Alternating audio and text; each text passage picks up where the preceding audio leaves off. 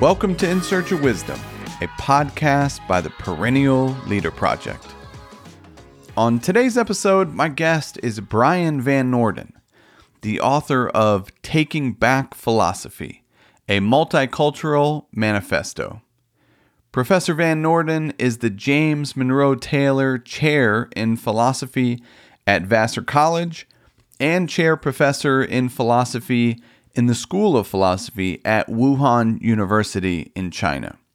He has published numerous books on Chinese and comparative philosophy. You can learn more about his work at brianvannoorden.com.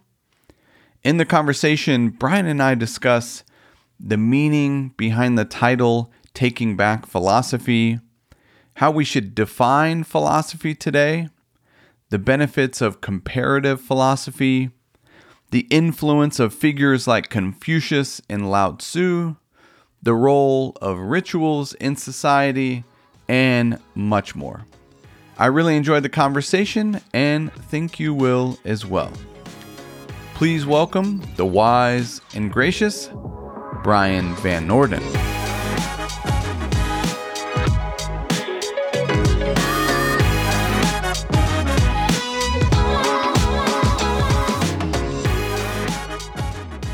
Brian, welcome to In Search of Wisdom. Thank you for having me on. It is an absolute pleasure. I've been looking forward to it. And today we're going to be talking about your book, Taking Back Philosophy, a Multicultural Manifesto. I've really enjoyed going through it, and I found it an interesting read of how the book came to be. I was wondering if you could share the story of what led you to write the book. Yeah, sure. My friend and colleague Jay Garfield and I were at a conference organized by the Minorities and Philosophy group at the University of Pennsylvania.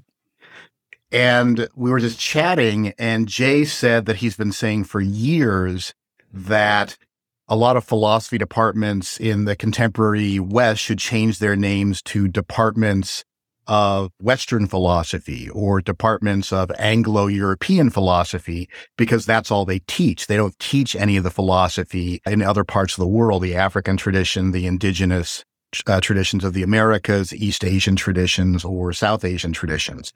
And I said, well, that's a great observation, Jay. We should maybe write an editorial talking about this and see if we can get it published somewhere.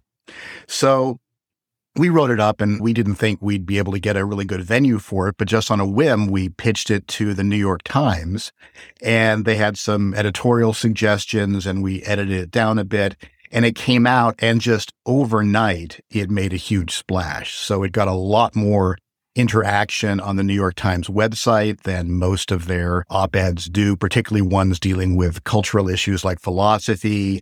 It ended up causing a lot of discussion and controversy at academic conferences. Several right-wing websites attacked us for failing to be sufficiently respectful or appreciative of the superiority of the Western intellectual tradition.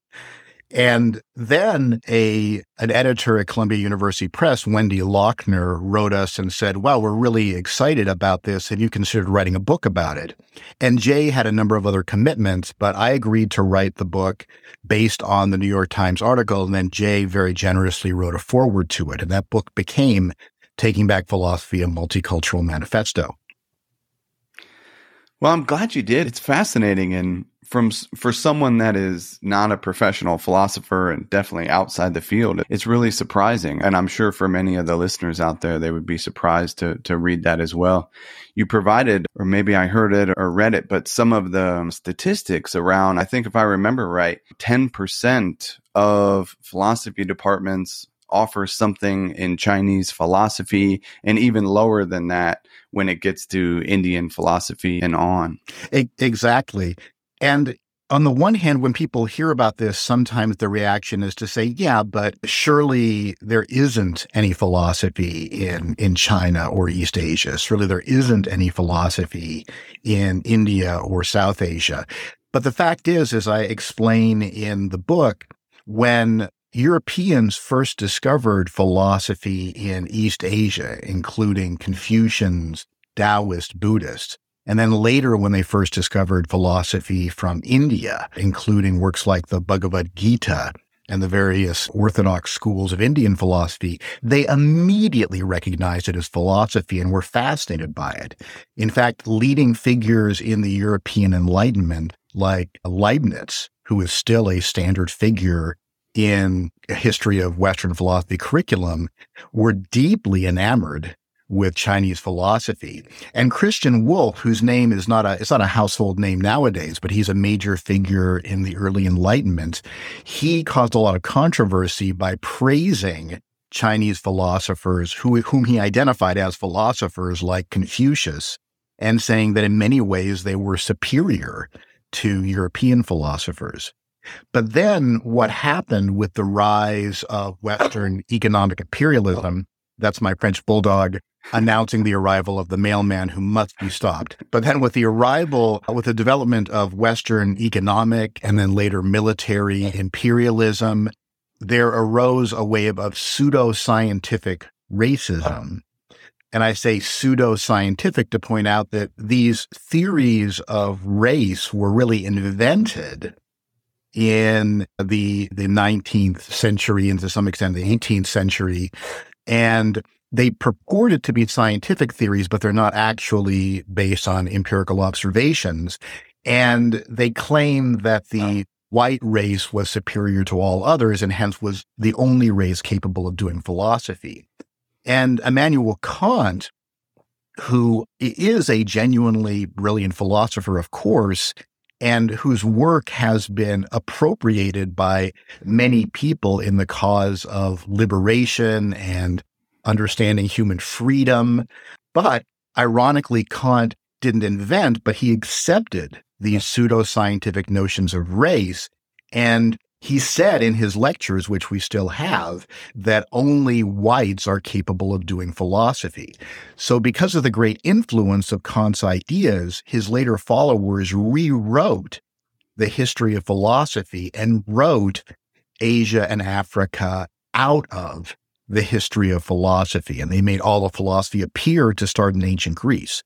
So the notion that all of philosophy starts in ancient Greece and that no other culture came up with philosophy is, first of all, it's just false if you bothered to look at these other rich philosophical traditions. And it's not something that people have always thought. People started to think of it that way because of the rise of Western imperialism and pseudoscientific racism. Well, I definitely appreciate your work to shed light on that and raise that to us that are really outside the field of philosophy, but still searching for wisdom for daily life. I generally ask most people as an initial starting question of what got this whole search started. So I'm curious about that, but maybe also to tie in specifically this interest in Chinese philosophy as well, if you could share how it all started. Yeah, well, actually, it's funny. I often tell my students how I got interested in philosophy because it's a convoluted and funny story. When I was in high school, I decided to just go to the bookstore and grab a book of philosophy off the shelf. I think I just wanted to sound like an intellectual, so I could use philosophical terms and make offhand comments about what philosophers thought. And the book I picked up, I remember reading it and, pardon my language, but I just said, wow, this is BS. There's no reason anybody should be interested in philosophy. This is just absolutely pointless intellectual game playing. And so I set it aside. Then a few years later, they reinstituted registration for the draft for 18-year-old males.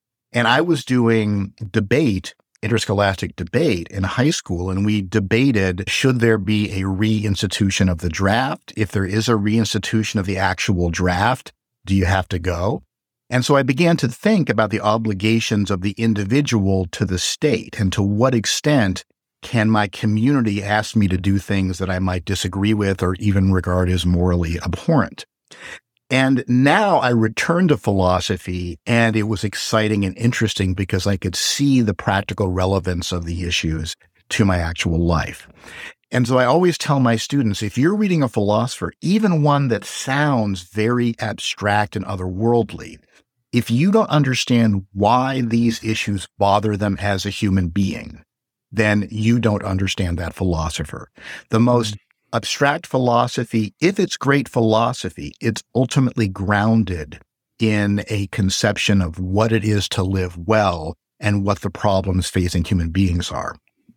So that second time I got interested in philosophy, I really cared about it. And another story I like to tell my students is Plato can be one of the most abstract and theoretically complicated of philosophers.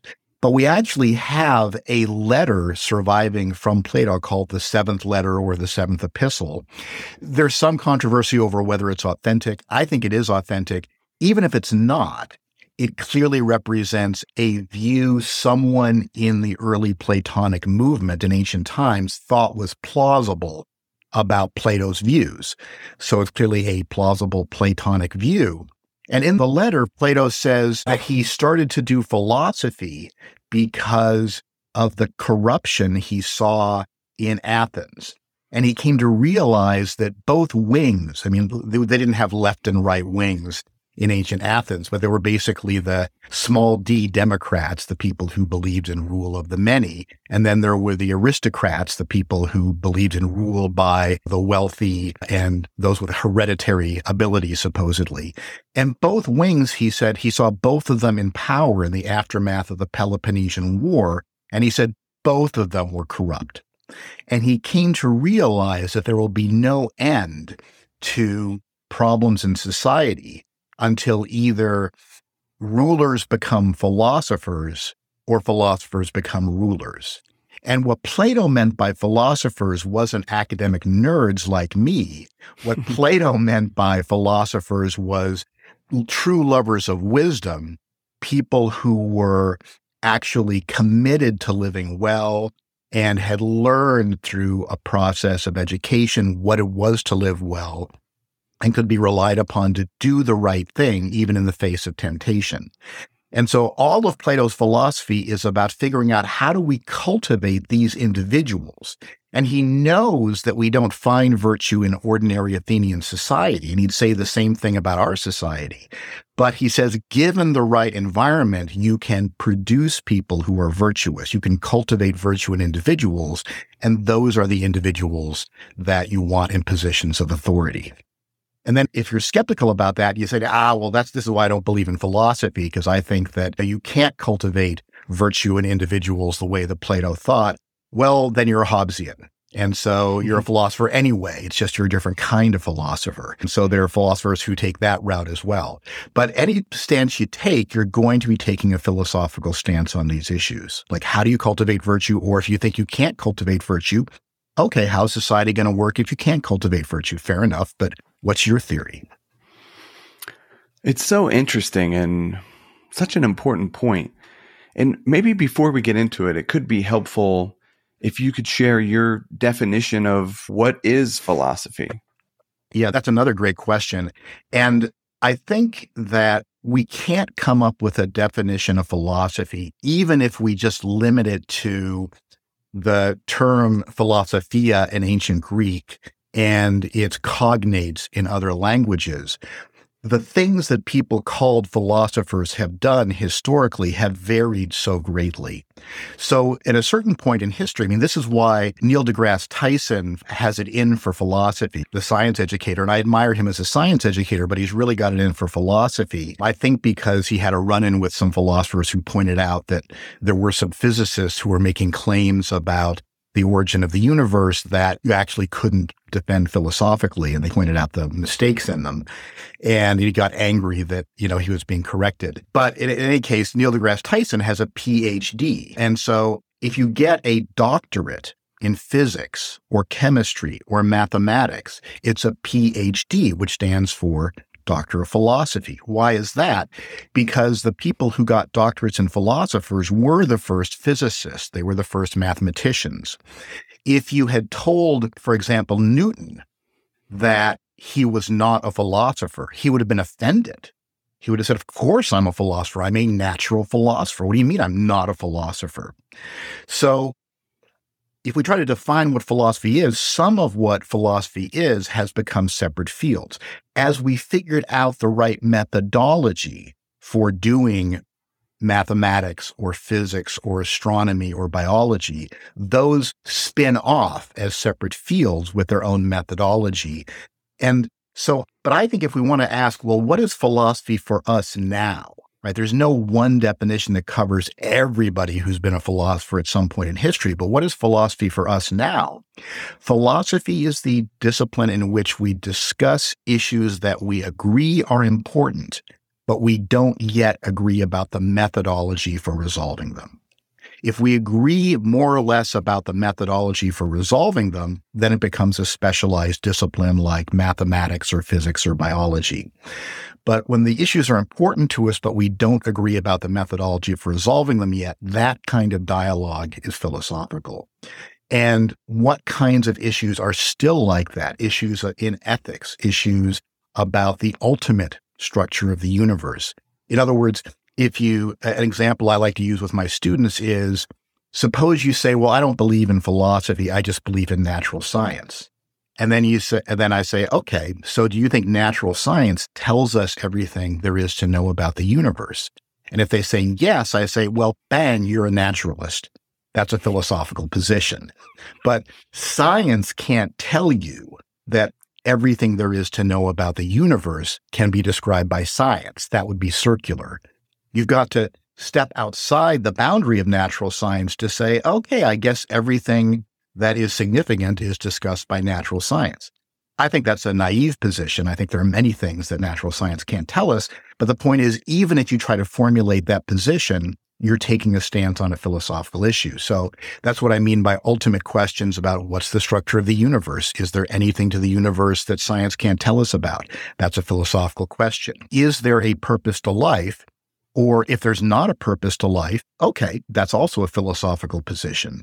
What is the obligation of the individual to her or his community? That question that got me started, that's a philosophical issue.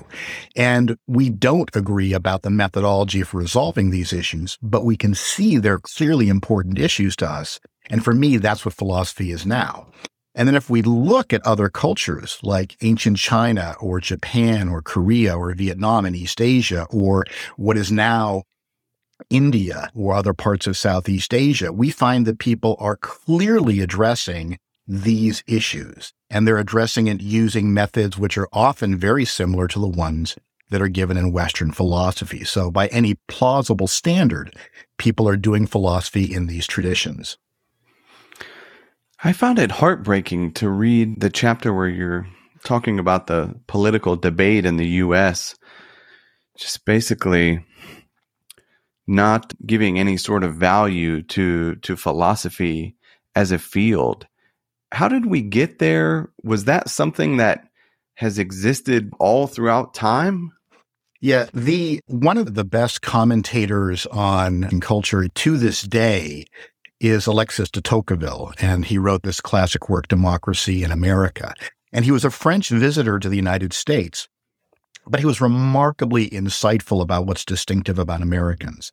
And he said that both the greatest strength, but also the greatest weakness of the American people is they tend to be anti-intellectual, or the way they phrase it is they're anti-elitist. So the anti-elitism of the American people, on the one hand, it's a strength because Americans tend to think, oh, so your dad's a duke and your mom's a duchess, who cares? What have you done? He said, that's a really impressive attitude that we can really admire. But the other side of it is that everybody thinks they're equally qualified to talk about all issues. And so the person who knows nothing about natural science thinks that they're entitled to pontificate on natural science. And the person who knows nothing about foreign affairs thinks that they know as much as people who spent their entire life studying foreign affairs. And I think we see this to the present day. Kind of the irony, though, and the thing that I think Tocqueville didn't see and couldn't have seen is we do have a very elitist society in the United States, but the kinds of things we admire are disconnected from actual intellectual achievement. So in the United States, we really admire professional athletes. And I'm not here to dump on professional athletes, but something like, well, this person's really good at hitting a ball with a stick. And like, oh no, but this person's really good at throwing a ball, so it's really hard to hit with a stick. And we happen to be friends with somebody who's a former minor league pitcher. And you play with him with wiffle ball. It is amazing what the guy can do. And wasn't even that good and his arm's blown out, but he can still how do you even do that with a ball? The thing is, this is not a useful skill for any purpose besides this silly game that we came up with. But Americans are like, oh, you're good at throwing a ball, so it's hard to hit with a stick. That's somebody I'm going to take seriously about what they think about the world. That's not a good start for a culture. Or I was just thinking about it the other day.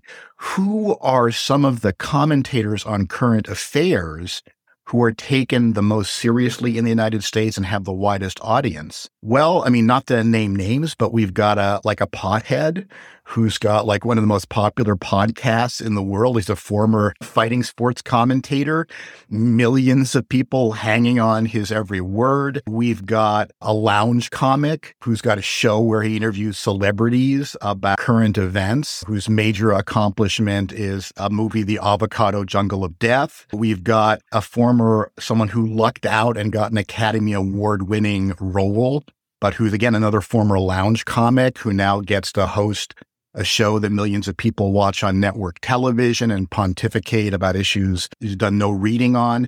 This is not a good basis for a civilization where we're listening to the people who are the least informed and have the least qualifications. And I understand often people who have really good qualifications can make mistakes too. There were, people who should have known better who said, and this reference, look it up if this is too old-fashioned of a reference for our audience, but there were doctors who said, oh, thalidomide is completely safe for pregnant women to take, and that turned out to be disastrous. There was a time in U.S. history when children were taken out into the desert to watch atomic bomb tests because experts said, oh, the radiation is not going to be a problem. And there are people, especially in parts of the Western United States, who developed cancer as a result of being exposed to U.S. nuclear tests, and they were told this was absolutely safe. So I understand why people can be skeptical of experts. Experts can make mistakes too. But if you have to choose between somebody who spent their life studying somebody and somebody who's a third-rate lounge comic to be your source of information about the world, I don't think this should be a hard choice. And this really, it goes back to both Plato and Confucius. Plato and Confucius disagreed about a lot, but they both lived in societies that were in crisis. And they both were convinced the way to solve this crisis is to get the right people with practical wisdom, to bring up the theme of the podcast, into positions of government authority. And they both believed it was possible to cultivate this virtue of practical wisdom in human beings. And so that's the vision that they had. And I still think there's a lot of power to that vision today. It's so interesting, this idea of being a specialist, I guess, if you will, compared to, like yourself, a comparative philosophy. You have an interest in Buddhism, Chinese philosophy, Indian philosophy. What are the benefits of a more comparative approach? Like maybe you can be a specialist, but you also take the time to broaden, your perspective and explore other traditions. Yeah, well, I think there are a lot of benefits to just having a broad education. And so, for example, and this came up with the excellent podcast you recently did with Sky Cleary, one of the major schisms in intellectual traditions is between people who think that your essence precedes your existence versus your existence precedes your essence. And that slogan, that's one of those things where you hear it and you're like, oh, this is people trying to sound smart and just using complicated words. But when you get the distinction, it's really interesting. And I bring this up as well when I'm teaching the history of thought. To what extent do people think you've got an essence which is defined by a higher power? Maybe that's God. Maybe it's Tien, heaven, in the East Asian traditions. Maybe it's Brahman in the Orthodox traditions. But you've got some higher power that defines what it is to be a human being. And true freedom and true happiness consists in living up to this essence that was defined for you by a higher power. And you'll never be happy, and you'll never be fully satisfied, and you'll never be truly free unless you live up to that essence. And this is the classic Aristotelian view. It's the classic Confucian view. I think ultimately it's the view in most of the Orthodox traditions, including philosophical Hinduism or Vedanta in the South Asian traditions. Then you've got a view that starts to be developed in the West with thinkers like Nietzsche, and then gets in some ways perfected by thinkers like Simone de Beauvoir and Sartre and Camus, which is that your existence precedes your essence. And that's just a slogan that means you come into existence in the world, and then through your actions and through your choices, you define what it is to be a human being. And if you've got a sophisticated right-wing view in the contemporary world, you're more likely to think that essence precedes existence. And so, for example, when I logged in, it asked me, what are my pronouns? And I'm delighted to provide my pronouns. And I think that's a great thing that we're now doing that. Some people on the right will object, and they'll say, look, well, why do you have to provide them? It's just a pre-existing fact about you, what your gender is. That's the essence that was given to you by a higher power, and it's your job to live up to that. And whereas some people like me would say, well, humans aren't clearly given an essence like that. So you get a kind of political split that goes with this split in philosophical perspectives. But then you've got a handful of weird people like me. And like, I think Martha Nussbaum at the University of Chicago is like this. Charles Taylor has also just developed a view like this. I don't know if Alistair McIntyre would be happy being lumped in with us, but in some ways I think he's like this. These are people who say, well, look, we don't have to accept the earlier view that you have a complete, fully formed essence that's given to you by a higher power. But when you create yourself through your choices, this is the way Charles Taylor phrases it, your choices as an individual are significant because they're made against a background horizon of meaning. So among all the things that are meaningful, you have to choose which of those things are going to give your life meaning. And that choice is important because these things have value independently of what you choose. So an example I sometimes use with my students is I'll say, I was looking for a job on the academic job market for 4 years. I got some temporary positions, but I couldn't find a tenured position. And so I applied to law school. I got accepted to law school. I was all set to go. And then boom, Vassar offered me a job and I took it. But my wife's an attorney and she's always saying, boy, you should have become an attorney. You've been really good at this stuff. You like it more than I do. And so I've got that kind of mind. And I think I would have been a good attorney. So, but then that choice, like, are you going to be an attorney or are you going to be a philosophy professor? That's a momentous choice because those are both good life choices. And they're good life choices independently of my opinion about that. But then my choice to be a philosophy professor now becomes momentous and important because I've narrowed out of the range of meaningful choices the one that is my choice. And so that's a halfway position between the earlier strong view that your essence is as a human being is, or as a man or as a woman or whatever, is determined independently of you by a higher power, and the more extreme formulations that you sometimes get in existentialism where everything's meaningless until you make a choice, and then you create meaning out of ex nihilo, out of nothing, just by your choice. And so that kind of intermediate view is the one that I like, and it's the one that gives continuing relevance to thinkers like Aristotle and Confucius and texts like the Bhagavad Gita that I think had a more strong version of essence preceding existence. I think we can still learn from these works if we read them in a pluralistic. I love that. And I have to follow up and ask something, if anything like this comes up on the thing of discerning a particular path to be a philosophy professor or a lawyer or whatever it may be, fill in the blank with anything. Very difficult decisions and questions discerning our particular path in life. For any listeners that might be wrestling with something like that, any words of wisdom that come to mind?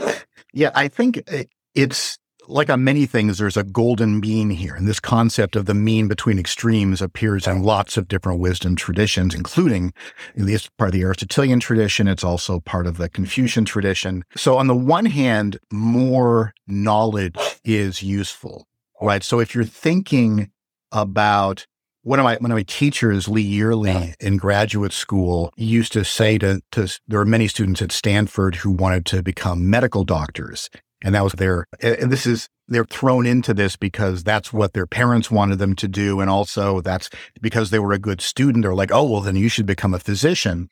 And my teacher would sometimes ask them, do you like doctors? Do you like hospitals? What do you think a doctor does that you would enjoy doing? And it's amazing how many very bright students had never sat down and just asked themselves, is this a career I would actually like? And what would I like about it?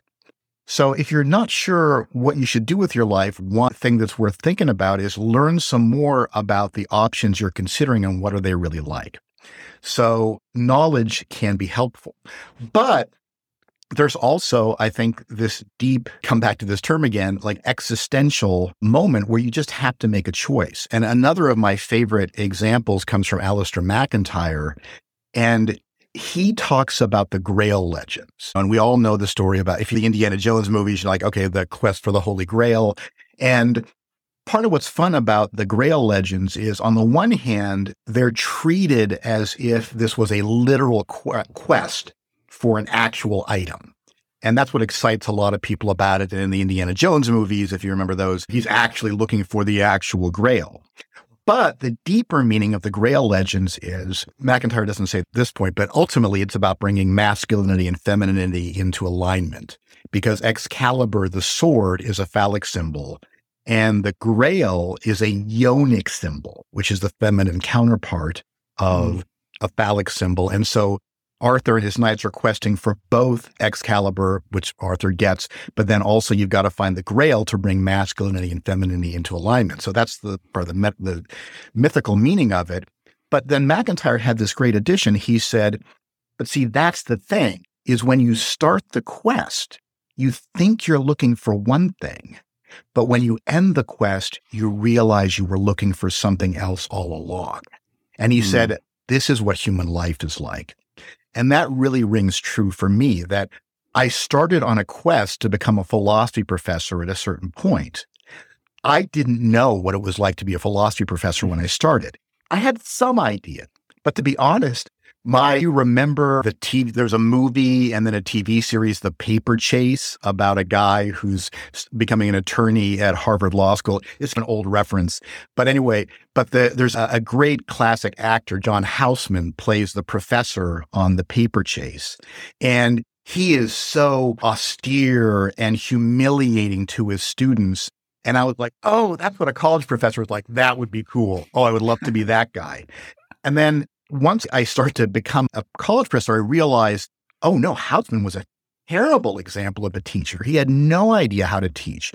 The last thing you want to do is humiliate your students. That doesn't teach them anything. You want to create an environment where people feel safe and they can share what they think and not be afraid that they're going to be publicly humiliated. And part of for me, the challenge, but the difficulty of being a college professor is you have to be very open to your students, even when sometimes you're dealing with an 18-year-old who thinks they know everything, but you've got to create a comfortable environment where that 18-year-old who sometimes, most of them are not like this, but sometimes you get 18-year-olds who think they know everything. You've got to create a comfortable environment where they can see they don't know everything, but they're not turned off by being humiliated by that experience of learning their own ignorance. So I think a lot of things in life, you're not going to know what it's like to be an actual physician until you become a physician. You're not going to know what it's like to be an attorney until you become an attorney. You're not going to know what it's like to be an artist until you become an artist. But you can inform yourself a little bit so at least you're not headed towards something that's completely different from what you're expecting it to be. But then you have to make that ultimate choice and just say, okay, this is what I'm committing to. And sometimes after you make that commitment, you realize, you know what, this career isn't for me. I thought I was there are people who start out doing a medical school and they realize, you know what, this isn't what I thought it was. This isn't going to make me happy. You shouldn't give up casually, but you can reach a point where the quest you've started on, you realize isn't a good quest. And so, but there are those elements where you want to learn something about what it is you're getting yourself into, but ultimately you just have to make a choice to commit to something and realize along the way what you've committed yourself to. I find that a really deep idea that I ultimately got from Alistair McIntyre. It's really helpful. I appreciate you sharing for sure. I wanted to spend a little bit of time and see if we could give a little brief introduction, if we could, to Chinese philosophy for the listeners. So maybe we could start with two early figures and, who they are, Confucius and Lao Tzu. Mm-hmm. Sure. So Confucius, or as he's often known in China, Kongzi, Confucius is a Jesuit Latinization of his name. It's fine to use. I'm just pointing out that's where it comes from. And again, Confucius was born, like Plato, into a society in crisis. But for both Plato and Aristotle, the solution to the crisis that they saw their societies as being in was to cultivate virtue in individuals and then get those individuals with virtue into positions of government authority. Now, the conceptions they had about how you cultivate that virtue and what a virtuous person looks like are very different between Confucius and Plato. And I'm sometimes accused by my critics of assimilating the two traditions, and I don't do that at all. They're very different. But the basic idea that you're in a society in crisis, the crisis is because people are listening to people who think they know what they're talking about, but they don't know what they're talking about. One of Confucius's favorite words of contempt is ning, which means people who can talk in a glib way and convince others, but they don't really know what they're talking about. Like the Boris Johnsons of the world, to use a British example, or I won't mention some of the examples we might pick in the US. But so that basic idea is central to Confucius. How do you cultivate virtue and get virtuous people into positions of authority? Now, there were a lot of critics of Confucianism, and there's often a common conception that Chinese culture has always been Confucian. The Confucian movement's been influential since the time of Confucius, which is around 500 BCE. But there have always been critics.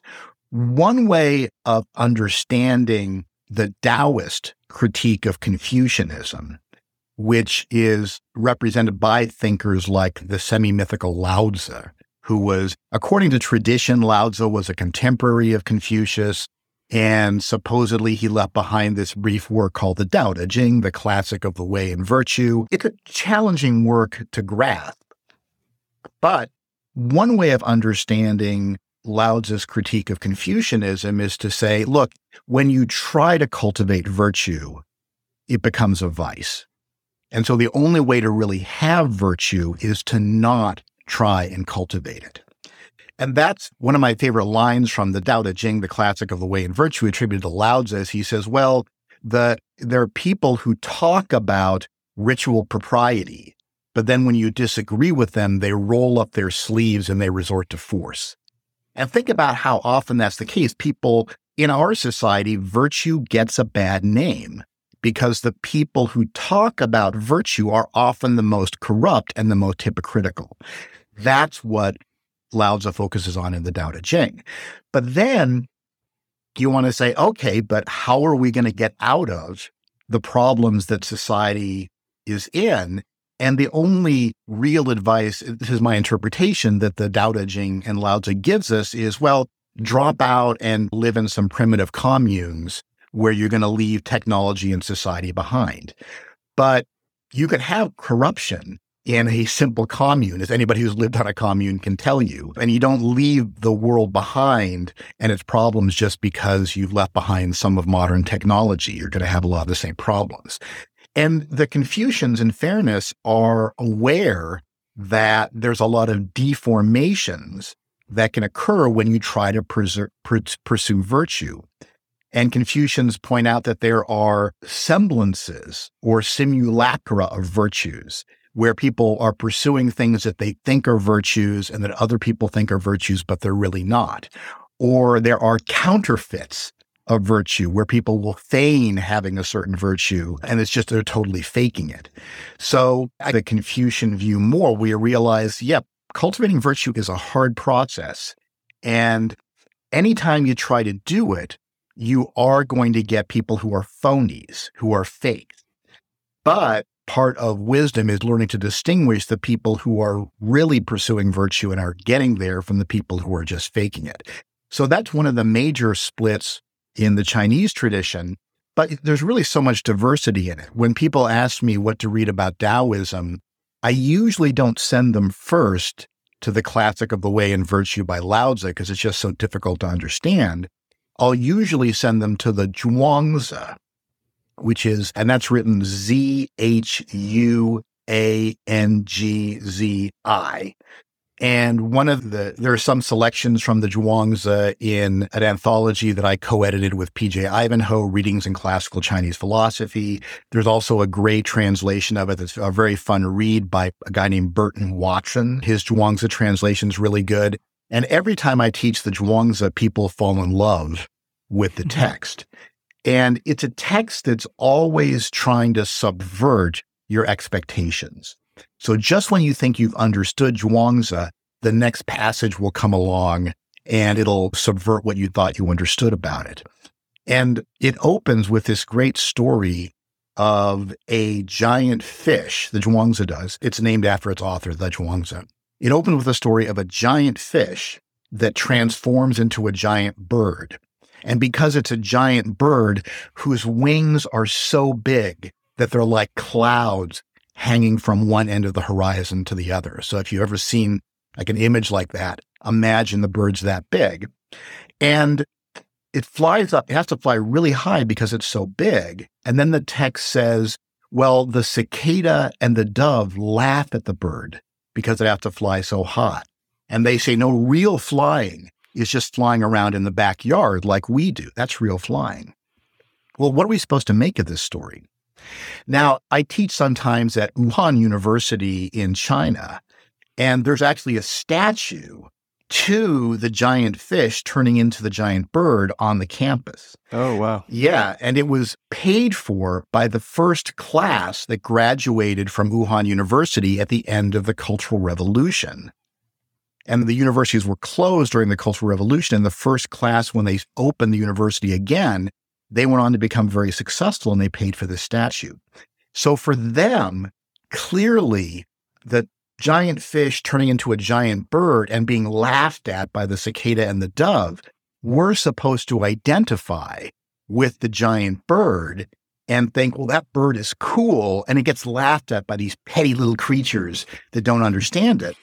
But another way to read the story is that the only mistake the cicada and the dove have made is that they expect the giant bird to be like them. The giant bird flies the way that's appropriate for the giant bird that it is, but the cicada and the dove fly in the way that's appropriate for the kind of creatures that they are. And you shouldn't expect them to fly like the giant bird, but you also shouldn't expect the giant bird to fly like them.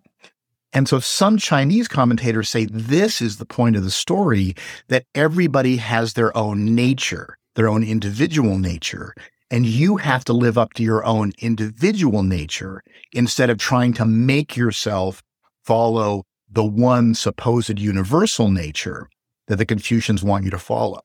And this goes back to that issue we were talking about. Does existence precede essence? Do you first exist and then you create your essence? Or do you have an essence? And so on this reading of the Zhuangzi, this great Taoist work, the point is that people have different natures and you have to figure out and follow your individual nature. And that's when you'll truly be free. And that's when you'll truly be satisfied, when you find out who you are.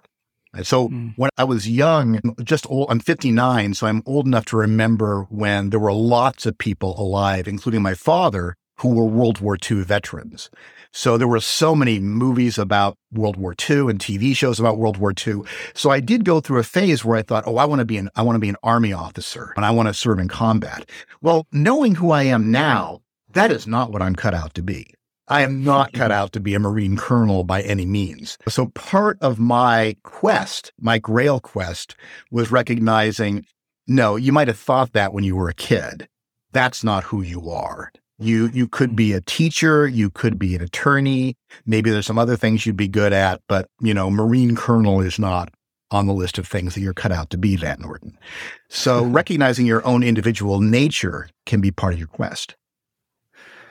So interesting. And I believe I've heard you recommend when it comes to Confucianism, maybe not necessarily starting with the Analects. Where's a good spot to start? Yeah, great point. Yeah, what I often tell people to start with is if you want to start with Confucianism, I don't want to discourage people from reading the Analects, the sayings of Confucius. If you do, my colleague Ted Slingerland's complete translation with selections from traditional commentaries is a great place to start. If you want to start with Taoism, I actually don't recommend the Tao Te Ching, the classic of the way and virtue attributed to Lao Tzu. If you do want to read it, I recommend Richard John Lynn's translation, which includes the classical commentary by Wang Bi. But if you want to start somewhere readable with the Taoist tradition, start with Zhuangzi. Burton Watson translation's great. If you want to start with the Confucian tradition, I recommend Mengzi, also known by the Latinization of his name, Mencius. And at the risk of being self-promoting, I translated the Mengzi, Mengzi. And Mengzi is called the second sage of the Confucian tradition, meaning second in importance only to Confucius himself. And his work is very readable and very multifaceted. And I often tell students, in the Western tradition, we like to say that you're either a Platonist or you're an Aristotelian. That's an oversimplification, but it's an oversimplification in the direction of truth. And then this famous painting, Raphael's School of Athens, which has been done 1,000 times on all kinds of textbooks and things, right in front of the focal point in the painting, you've got Plato gesturing up to the heavens and Aristotle gesturing down to the earth, suggesting the fundamental difference in orientations. In the Chinese tradition, again, useful oversimplification is you're either going to be a Zhuangzian or you're going to be a Mengzian. And Mengzi says you got to cultivate virtues to be a better person. And once you've done that, you will naturally work to help others in your community the best you can. And Zhuangzi, in contrast, has a much better sense of humor than Mengzi does. One of my colleagues, Christoph Harbsmeyer, says Mengzi has at most the kind of smug sense of humor of the minister or the rabbi, the kind of person who makes a joke in the homily where it's a joke and you kind of laugh politely, but it's mostly a very didactic kind of joke that Mengzi makes. Whereas Zhuangzi's got a really good sense of humor, and you'll often openly laugh in reading the Zhuangzi, because Zhuangzi teaches you to laugh at life and to laugh at the pretensions of human beings and to just accept who you are and what role you perform in the universe. Whereas Mengzi has an ethics of aspiration. He wants you to aspire to actualize your capacities. And Mengzi says, look, everybody's got a potential to have benevolence, which is manifested in your compassion for the suffering of others. Everybody has a capacity to develop righteousness or integrity, which is manifested in your sense of shame when you contemplate selling out or accepting a bribe or cheating on a test. Everybody has a capacity for deference manifested in ritual propriety and social norms. And everybody has a capacity for wisdom manifested in your ability to practically solve problems and to make good judgments of the character of others. So Mengzi, this great Confucian thinker, says, develop your benevolence, develop your righteousness or integrity, develop your sense of ritual propriety, your ability to navigate social norms, and develop your wisdom and make yourself a better person. And then you can work with others in your community to make the world a better place. And you're going to make mistakes. You're going to have to correct your mistakes, but that's what you should aspire to be. And Zhuangzi kind of smirks and laughs at that, but in a good-natured way. He's like, I see what you tried to do. You're trying to be a pung bird. Well, good on you. If you're a pung bird, be a pung bird. The cicada and the dove and I are going to hang out in the backyard and sip some wine. I love it. I recently read over the last couple of weeks, Growing Moral by Stephen Engel, Confucian Guide to Life, and was able to read a bit of Mengzi and was really struck by the practical nature and practical wisdom of it. Things like, obviously, when people think of Confucius, they may think of a ritual, but even things like reading and reflection, these deep exploration of some of these practical things that we do today. Could you talk a little bit about maybe ritual and the practical wisdom from Confucianism? Yeah, sure. First, just to preface that, one thing that some of my students have said they found exciting about studying this stuff is that some of them get to college and it's never occurred to them that you could try to be a better person. And we set so many goals for young people today.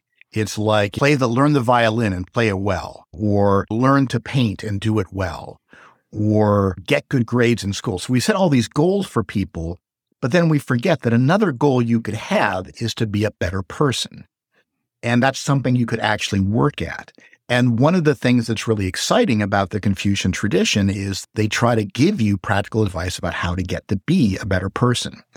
And for Mengzi, a large part of it is recognizing that you do have these good instincts, that you do have compassion for other people. And for a lot of students today, this is a shock to be told or to be shown that you actually can and do care about other people, because they've been indoctrinated into an ideology that teaches them that they are perfectly self-centered and everybody only cares about themselves.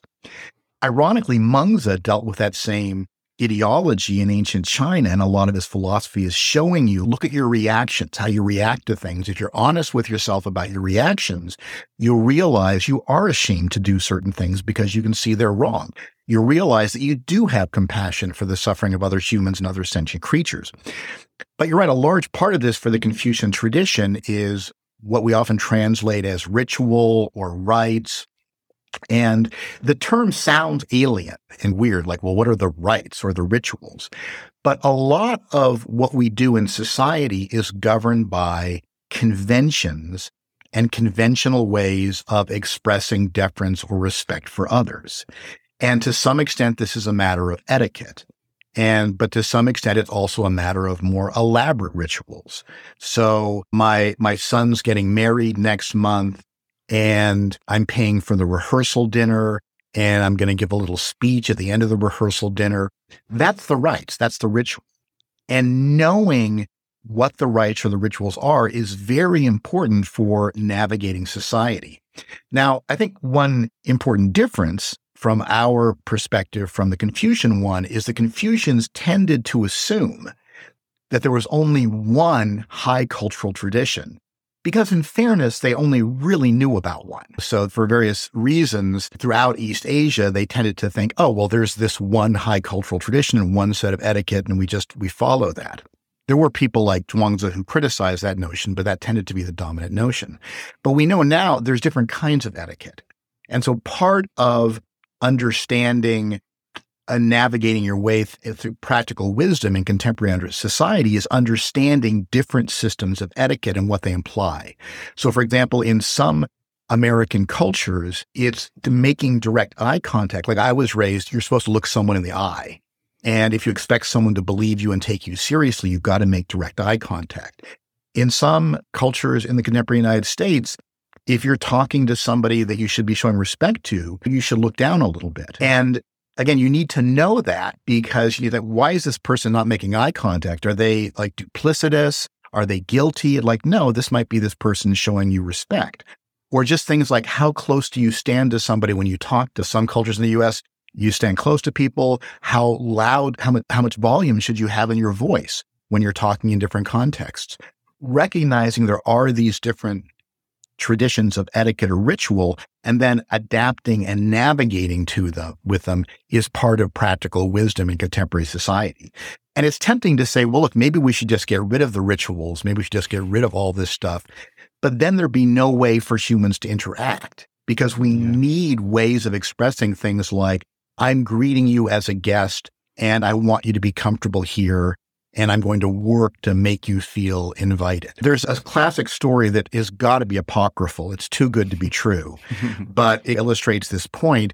Allegedly, Queen Victoria was at a diplomatic reception for a delegate, an ambassador from a far-off country. And at a certain point, they served a finger bowl. And I've only once in my life been at a meal that was so fancy they had finger bowls. But if listeners don't know, if you had some finger food at a really fancy dinner, they will bring you a bowl of water to dip your fingers in delicately and clean them off before the next course. It's super fancy, high-class stuff. Like once in my life, I was at a dinner fancy enough that we had a finger bowl. But allegedly, this happened at Queen Victoria, and the visiting ambassador had never seen a finger bowl before. And so when they brought out the bowl of water, he drank it, because he assumed, oh, this is some kind of soup or something, or some kind of drink. And this is the Victorian era. Everybody's aghast. And they all looked at Queen Victoria to see what she's going to do. I don't think this is a true story, but it's a great story. Allegedly, Queen Victoria just picks up the finger bowl and drinks it too. And everybody at the table drinks it just to make the guest feel comfortable rather than making a scene. That is practical wisdom. And it's a nice illustration of how we need the rites and the rituals, but we have to be flexible in how we apply them. So, because the point isn't to make people feel uncomfortable, and it is not to exclude people just because they don't happen to be part of your in-group that happens to know how you use a finger. I love it. So important and so difficult, these things that require, which so many do, a structure and then also a flexibility at the same time.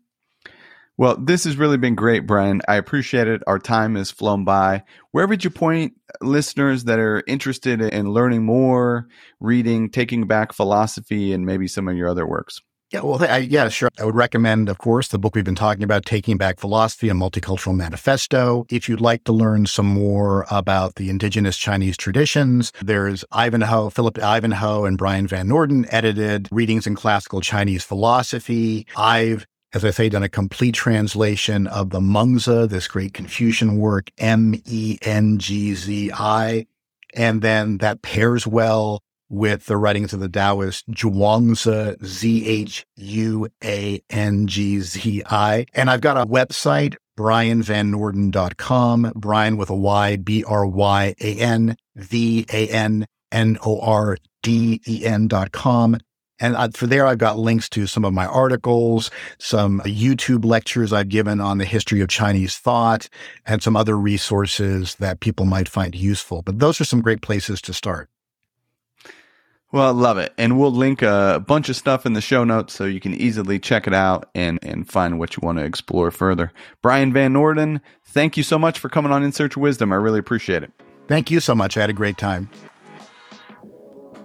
Thank you so much for listening. You can get the show notes and links to resources mentioned at perennialleader.com/podcast. If you're interested in learning more, subscribe to The Path. It's our free weekly newsletter.